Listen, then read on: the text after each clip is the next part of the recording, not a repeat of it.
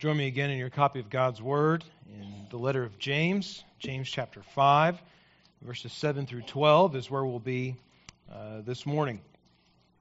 Today, as we begin to conclude the letter of James in our series in James, we come to a passage of Scripture where we see again what faith does, and this week seeing that faith waits with perseverance. Faith waits with perseverance. Perhaps you've picked up, as we've been going through the letter of James, a sense of urgency in James's tone, in his voice, and what he's communicating to the churches to whom he is writing. We certainly saw that tone of urgency over the last several weeks, beginning in chapter 4 and going through the first part of chapter 5, as James is very strongly speaking against sin in the church and calling those sinners to repentance. This sense of urgency in James's voice, in his tone in this letter, comes primarily from the fact that James, along with the rest of the church, were in their day eagerly awaiting the return of Jesus Christ. Now we know somewhere in the mid-30s or so A.D., Jesus died on a cross for sins, that 3 days later he was raised from the dead, and then a period of time after appearing to several of the disciples and other people, he ascended again to heaven with the promise that he would return. In the early days of the Christian church, the believers expected Jesus to come back any minute. And certainly James, the half-brother of Jesus, had that same sort of anticipation.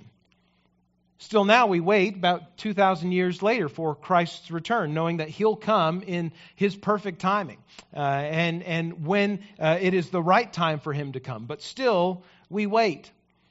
James, with this sense of urgency, knowing that Christ could return any moment, writes to the various churches scattered around the Roman Empire to encourage them in these verses in chapter 5, verses 7 through 12, that Christians of genuine faith in Jesus, wait with peaceful, patient integrity until Christ returns.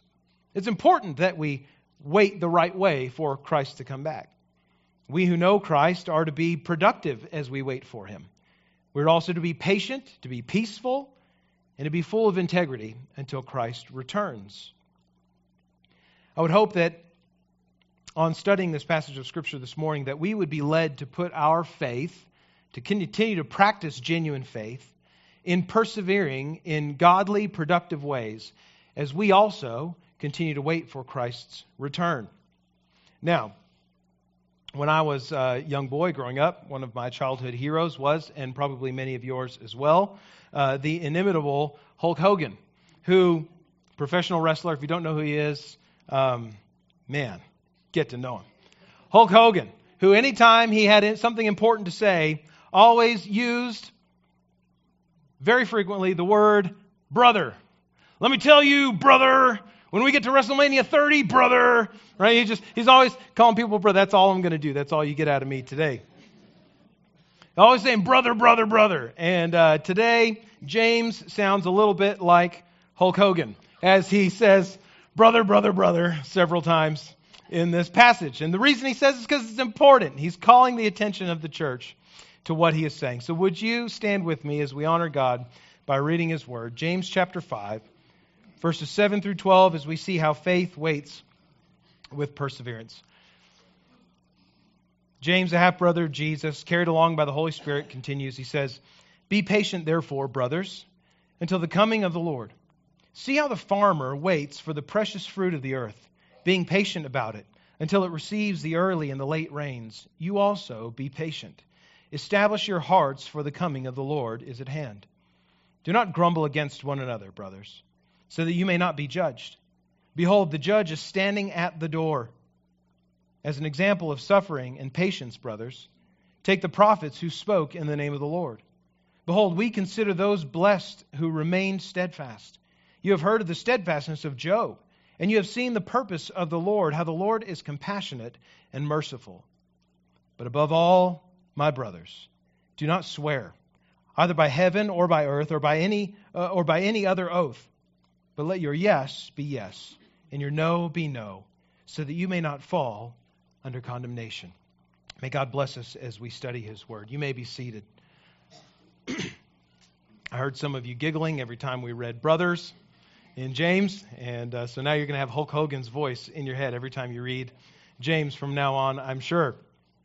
But that address, brothers, be patient, brothers, do not grumble against one another, brothers. It is as an example of suffering and patience, brothers, above all, brothers. That's not just an address to the men of the church. It's a collective way of speaking to everyone. We could just as easily say, and perhaps some of your translations translate it this way, brothers and sisters. Be patient, therefore, brothers and sisters. And so as we work through the four different things, the four different exhortations that James gives to the church, we'll look at them through the lens of applying to the whole of the church, both brothers and sisters.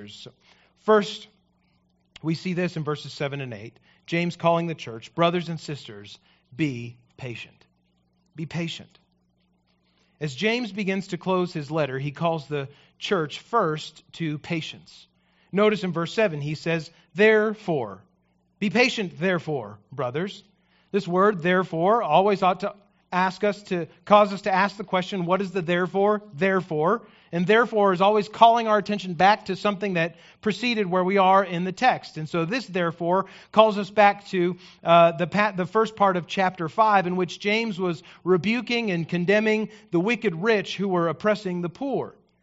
In light of the judgment that is coming upon those oppressive, wealthy people, those in the church should practice patience. Those who are waiting for the Lord's return should be patient.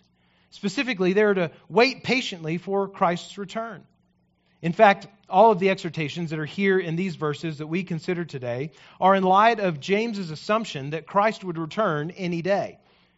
Now, here's a slight difficulty for us when we read passages like this. We totally affirm the truthfulness of every word of Scripture, whether those words be from the mouth of Jesus in the Gospels, or the pen of Paul in his letters, from the heart of James, or from John the Apostle. Yet James expected Jesus to return any moment in his day.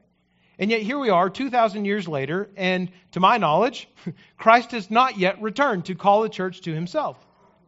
Are we to conclude that somehow Jesus, in predicting his return, and James and Paul, in expecting Christ's return, were all wrong because it has not happened 2,000 years later? Certainly not. And for Jesus himself says in Matthew 24:36 that the date of his return, the timing of his return, was unknown by him before he ascended again to the Father. And so it is not wrong for James to call the believers to be patient and still expectant of Christ's return. To be patient with a sense of urgency, knowing that Christ's return was imminent. Their patience, though, the patience that James is calling the church to exhibit, is not to be anxious nor slothful. We're not supposed to be wringing our hands and worry about Christ's return. Neither are we to sit on our hands and do nothing until he returns. Rather, like farmers, they are to be about the work that must take place even while they wait upon the rains to water their crops. Amen. Farmers were dependent upon the rains in James's day. Now, with modern technology and irrigation, we're not totally dependent upon rain to water our crops today, but 2,000 years ago they were. But that did not mean that if it was not raining, that the farmers were not working. And neither did it mean that if it did not rain, that the farmers became anxious about it. So it is that we as Christians wait for Christ's return, even today, 2,000 years removed from the announcement that he would return one day. As we wait for him, we do not get lazy, and we do not neglect the call to do what Christ has called us to do in the meantime, to make disciples of Jesus as he has commanded. And neither do we freak out and begin worrying that Jesus has tarried, that he has lingered in his coming, that he has not come as quickly as we would like. So we then, like those to whom James is writing, should wait with patience. And as we wait, let us strengthen our faith. As we wait with patience, let us strengthen our faith. Read what James says in verse 8. You also be patient. Establish your hearts, for the coming of the Lord is at hand. When James says, establish your hearts, for the coming of the Lord is at hand, he is instructing the church to strengthen their faith. He's saying, drill down in what you believe. Weigh anchor into the faith that you have professed. Affix your hope to the sure footing that you have in Jesus. This much is true. Church, we wait for Christ best when we wait with certain faith. This has been a constant theme of James's letter, focusing on what faith does. That we are to be hearers of the doers of the word, and not hearers only. That we are to have a faith that works, a faith that produces the kind of things in our lives that show that Christ has really changed our hearts. And one of the things that faith does is that it waits patiently with strong faith. Right? It waits patiently, established in what we have come to believe about Jesus. Brothers and sisters, be patient. Second, brothers and sisters, be peaceable. Verse 9, James writes, "Do not grumble against one another, brothers, so that you may not be judged. Behold, the judge is standing at the door." While waiting for Christ to return and enduring hardship and persecution and oppression that comes with faith in Jesus, it is not uncommon for Christians to get impatient with one another. While waiting patiently for Christ, we have a tendency to get impatient with one another. And knowing that long periods of waiting often test the mettle of our composure, James instructs the church to keep from grumbling against one another. James knows what is maybe the most easy default position among the church, to begin grumbling as they wait for Christ when He doesn't come as quickly as they had expected. This is a clear command against complaining against other Christians and even making judgments against one another.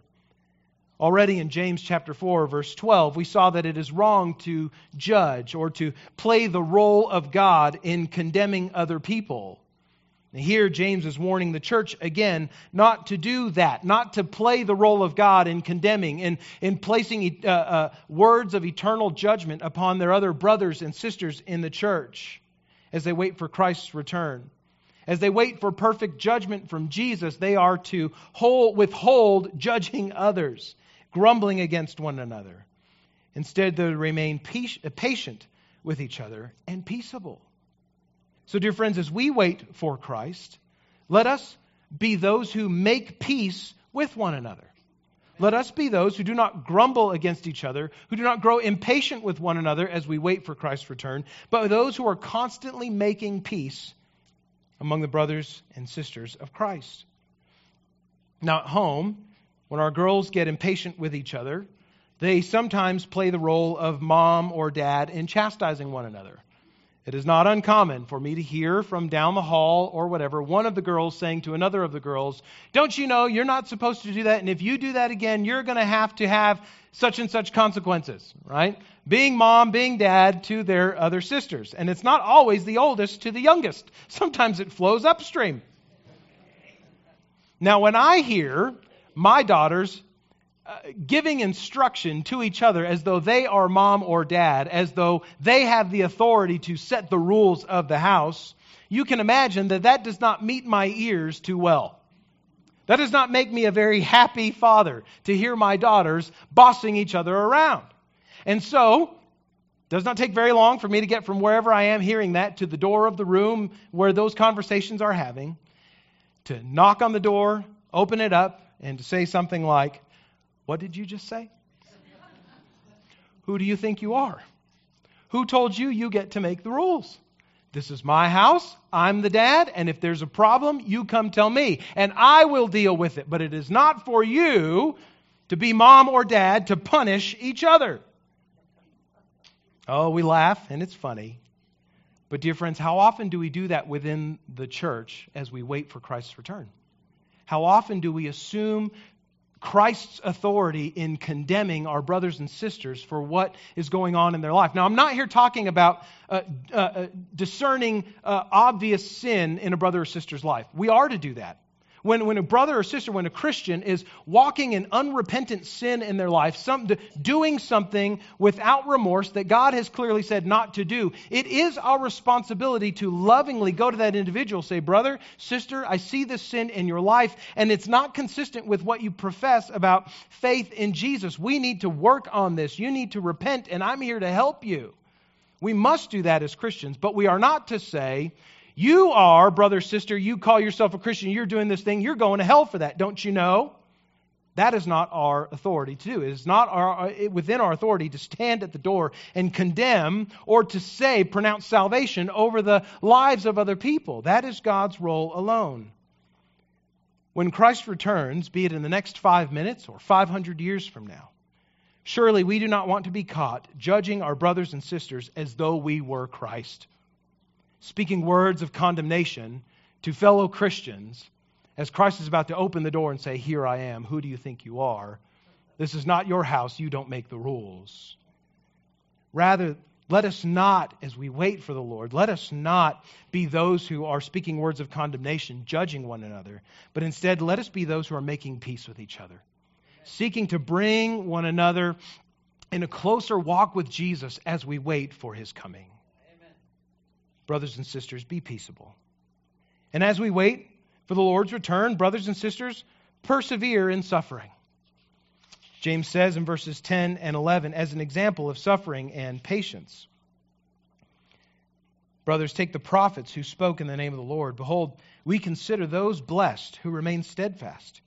You have heard of the steadfastness of Job, and you've seen the purpose of the Lord, how the Lord is compassionate and merciful. Patience does not just mean waiting nicely. It often means enduring hardship with perseverance. This was most certainly the case of the early church. Just a few short years after Christ resurrected from the dead and ascended to heaven, the church was already being persecuted and scattered around the world by that persecution.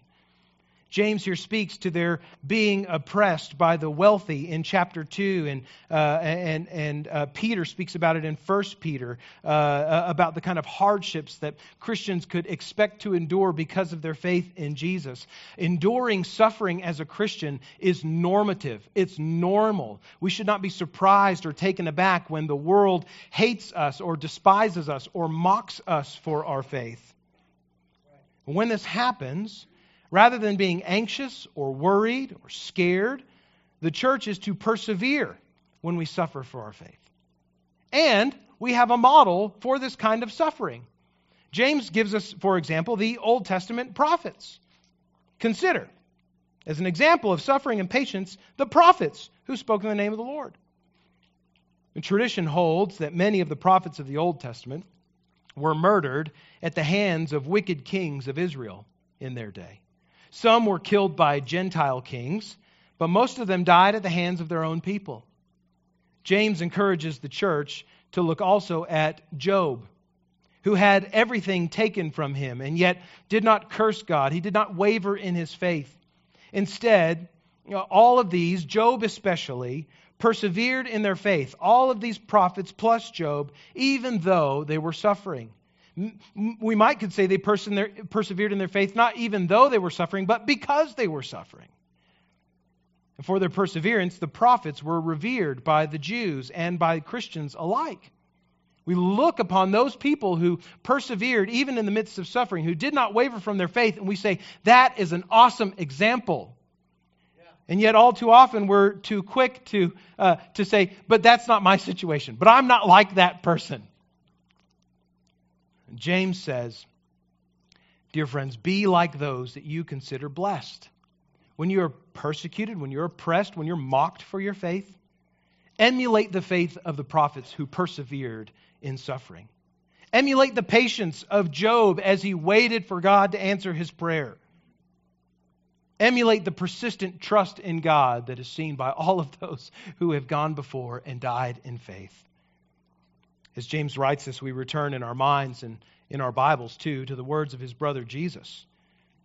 Matthew chapter 5, verses 10 through 12, Jesus said, "Blessed are those who are persecuted for righteousness' sake, for theirs is the kingdom of heaven. Blessed are you when others revile you and persecute you and utter all kinds of evil against you falsely on my account.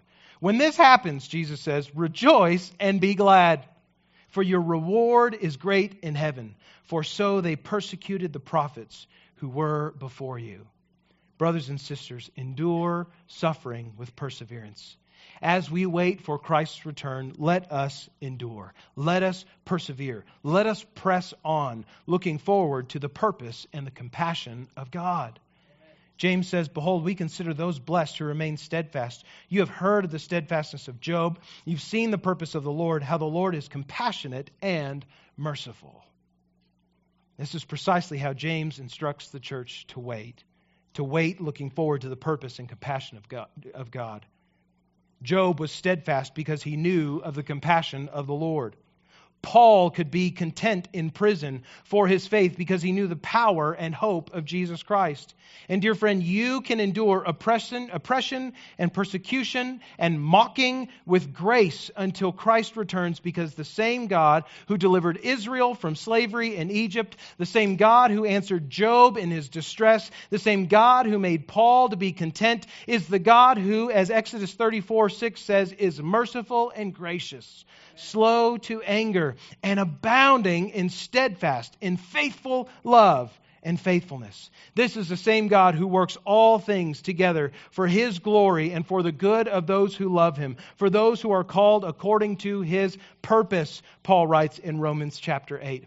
Are you suffering for your faith? Are you mocked for your faith? Then take joy in knowing you're not the first to have gone through this. Take joy in knowing that those who endure persecution for righteousness' sake will receive the kingdom of heaven as their inheritance. Take hope in that. Be joyful in that. Follow, emulate the pattern of the prophets and of the apostles who have gone before us, who have suffered faithfully even in persecution. Finally, and above all, brothers and sisters, as we wait for Christ to return, keep your word. Keep your word.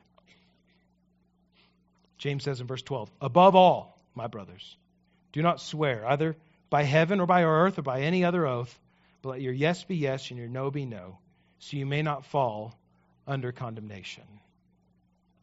And all this talk of patience and peace and perseverance while we're waiting for Christ to return, verse 12 may seem a little bit out of place to us.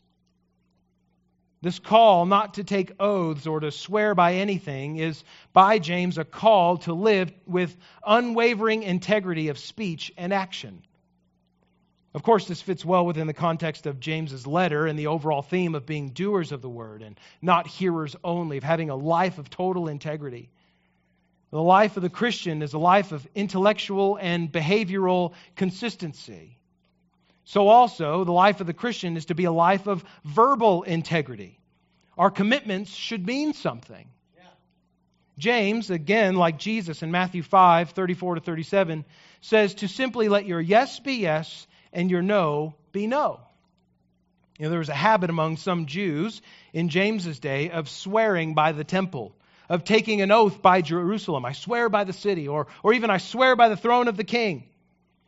All of these oaths, taking an oath by the temple or by the city or by the throne of the king, were binding oaths and had to be kept. They had to be fulfilled by the one who was so swearing. Similarly, they could swear by less holy things like the sun or the moon or other such parts of creation. And these oaths would not be as binding as the oaths by the temple, by the city, or by the throne of the king. But in any case, it seems that the oath-taking was sort of out of hand by Jesus' own day, and certainly by James's day as well. People were making oaths all the time. Right? Like, I'll pay you back those 5 talents. I swear by the temple I'll do it. Right? And people were swearing by whatever all the time. It's just to the point that it was flippant. It was meaningless. It was superficial. People's promises meant nothing, and they were making big promises, binding oaths that they could not keep.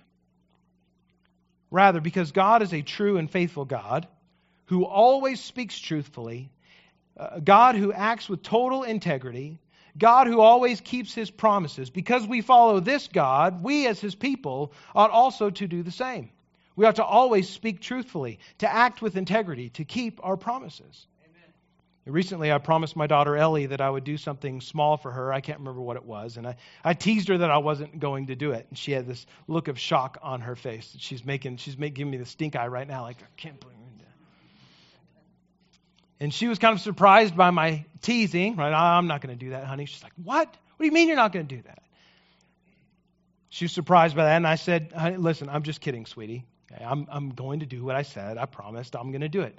I told her, I said, I wouldn't be much of a man if I didn't keep my word, would I? She very quickly turned that into, and was telling everyone in the house within a matter of minutes, a man isn't a man unless he keeps his word, don't you know? But you know she's right. But that adage isn't just for men. Right? Godly men are not just those who keep their word. This is a word that's also for Christians. Christians aren't truly Christians unless we keep our word. Christians aren't rightly followers of the one true God unless we ourselves speak in truth. We as followers of Jesus don't need to swear by God's name or even by our own lives, because our actions are meant to speak for themselves. Our integrity is to be countercultural in its simplicity and its reliability. That when we say, yes, I will do this, no, I cannot, that those that we are saying yes or no to know that they're going to get exactly the commitment that we have made to them. Brothers and sisters, keep your word as you wait for Jesus, says James. And so as we continue now, even 2,000 years later, waiting for Christ's return, let us wait as Christians with total integrity. For those who lived in the first few decades after Christ's ascension to heaven, it may have been easy to intentionally overpromise or overcommit to others. Certainly they may have thought, Christ is going to return any moment, and I won't have to fulfill my obligation, so it doesn't matter what sort of oath, binding or not, that I give. As soon as he comes back, I won't have to fulfill my obligation. But if that were the case, and Christ had returned with this binding oath that they had not fulfilled, with their obligations left unmet, their binding oaths now in disarray, the reputation of the Christian who made this oath but did not fulfill it, and the reputation of Christ himself, whom they claimed to follow, would have been far more than merely tarnished in the early centuries. Rather, waiting with integrity for the earliest Christians meant in part not overpromising and not overcommitting, but instead simply saying, yes, I can do this, or no, I cannot, and living by your word. If the other party that the Christian was trying to enter into an agreement with, yes, I'll do this, no, I cannot. If the other party wanted an oath to seal the deal, like, I appreciate you saying that you will do that, but what I really need you to do is swear by the temple that you do it so I know you're really serious, well, then it simply was not an arrangement that the Christian could enter into. Because it's an arrangement that the Christian may not know for certain they could fulfill, but rather, yes, I'll do this, no, I won't, and living with consistency. But for Christians like us who have been waiting for 2,000 years for Christ's return, waiting with total integrity, I think, has a slightly different implication. Absolutely, we, like the early Christians, should not overpromise or overcommit ourselves to things that we cannot fulfill. Our yes should be yes, and our no should be no. But I think rather that our greater temptation is not to overcommit ourselves to service of people, but because we have been accustomed to waiting for Christ so long, we are tempted to trust too much in the ability of human institutions to do what only Christ can do. In this way, we're not overcommitting ourselves in the service of others, but we are overcommitting our hope and expectancy in human institutions and undercommitting our hope and expectancy in Christ. It seems quite easy for us to trust in Jesus for our salvation, but not to trust Jesus to deal with the political situation of our nation. We are relying upon our elected officials to deal with that. Right? But my spiritual life, my salvation stuff, Jesus can deal with that, but politics is left for the politicians. You see, when we commit to Christ, when we say yes to Christ as Savior and Lord, we're not committing only our spiritual lives to Him, but we're committing also our moral lives to Him. We're committing our families to Him. We're committing our finances to Christ. We commit our vocational tracks, our education. We commit our very thoughts to Him as Lord, as King. Friend, if your yes to Christ as Lord is only an invitation to Jesus to be a part of your vocabulary on Sundays, while you trust in the government to bring peace on earth, dear friend, you are not a Christian. If your yes to Christ as Lord is only an invitation for Jesus to be part of your vocabulary on Sunday while you wait for other people to deal with the problems in the world, while you hope in the efforts of man to deal with the issues of our culture right now, you are not properly a Christian because you have not submitted your hope and your trust in all things to Jesus. if you have said yes to Jesus because someone has promised you, even a pastor has promised you financial peace and prosperity because you say yes to Jesus, then your yes comes with strings attached, and you are not really a Christian. When we say yes to Jesus, we say yes with every part of our lives, good or bad, in sickness or in health, till death do us part. Do those vows sound similar?